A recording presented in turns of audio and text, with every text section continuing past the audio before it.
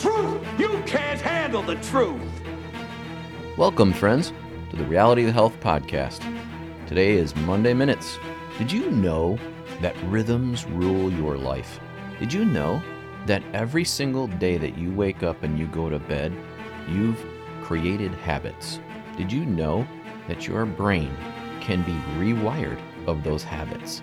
And did you know that the rhythms of your life, these habits, determine the outcome at the end? Yes, this is about health, even though I'm talking about rhythms and habits. You want to create rhythms for yourself in your mind, in your body, and your spirit. For example, you don't want to create habits and rhythms that are negative. You want to do the positive things, like your finances. Are you stuck making the same amount of money, or do you want more money? Are you stuck watching television when you get home instead of creating something or doing a hobby or volunteering or whatever, something more beneficial with your life? Your food choices. Do you eat the same things every day that you know are bad for you, like fast food, sugar, too many carbohydrates? Maybe you can change your routine up and make food when you get home, so you don't have to figure out what to eat the next day that's unhealthy, because you're in control. Your bad habits make bad health. Eric, you're getting so deep with your philosophical quips. No, I'm just simply stating, you are the outcome of all your rhythms. What about your spiritual life? Do you cultivate rhythms and habits for your spiritual life, regardless of what your spiritual life is? How about routines for your daily schedule, like your kids, soccer practice, all that kind of stuff? All that stuff's totally fine. I'm talking about outside of that. Let's say you get home from soccer practice and you make dinner and you put the kids to bed and then you watch television.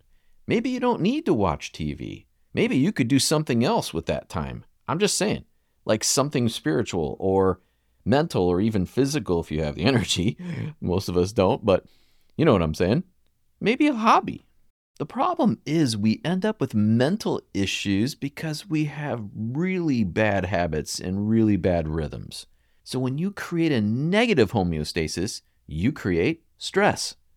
Maybe you don't even realize it's there. It's underlying. It's underneath.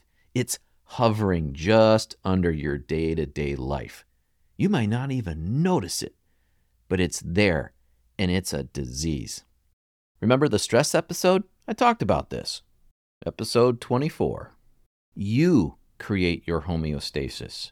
It's this life homeostasis. It's very, very important. By doing positive things, physical, mental, spiritual, you can create a healthy body, mind, and spirit.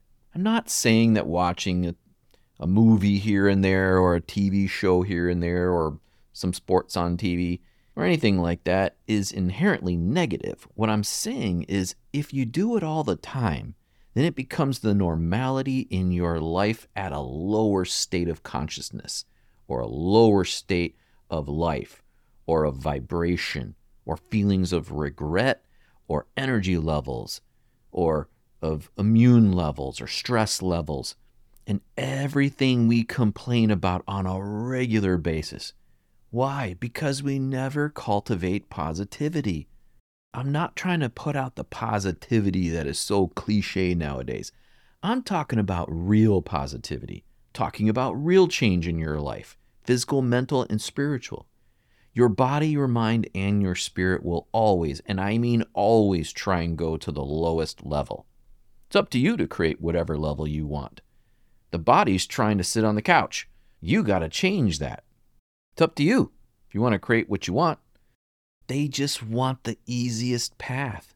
And then once you do that, you can't get out of that rhythm. But here's the catch. The easiest path can be spiritually, mentally, and physically intelligent. In other words, if you set up your life properly, then your homeostasis will be at a higher state, naturally. When you don't care about what you're doing, then you'll always be at that lower state. Not enough money, poor health, no ambition, no drive, no purpose, and nothing good at the outcome.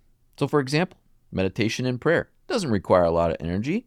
Yet it has massive improvements in your spiritual and mental outlook and even your stress level.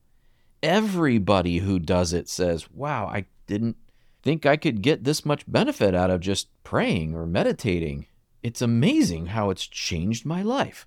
How about cooking? If you're cooked the same food you normally would, how about just changing it up and making good food instead? Healthy food's not hard to do. You're using the same amount of energy, yet you're creating a better result. So the amount of energy you use to watch TV could be used to do a hobby. Therefore, you create a positive homeostasis. Positive changes absolutely will add up to good health, but constant negative habits will create ill health.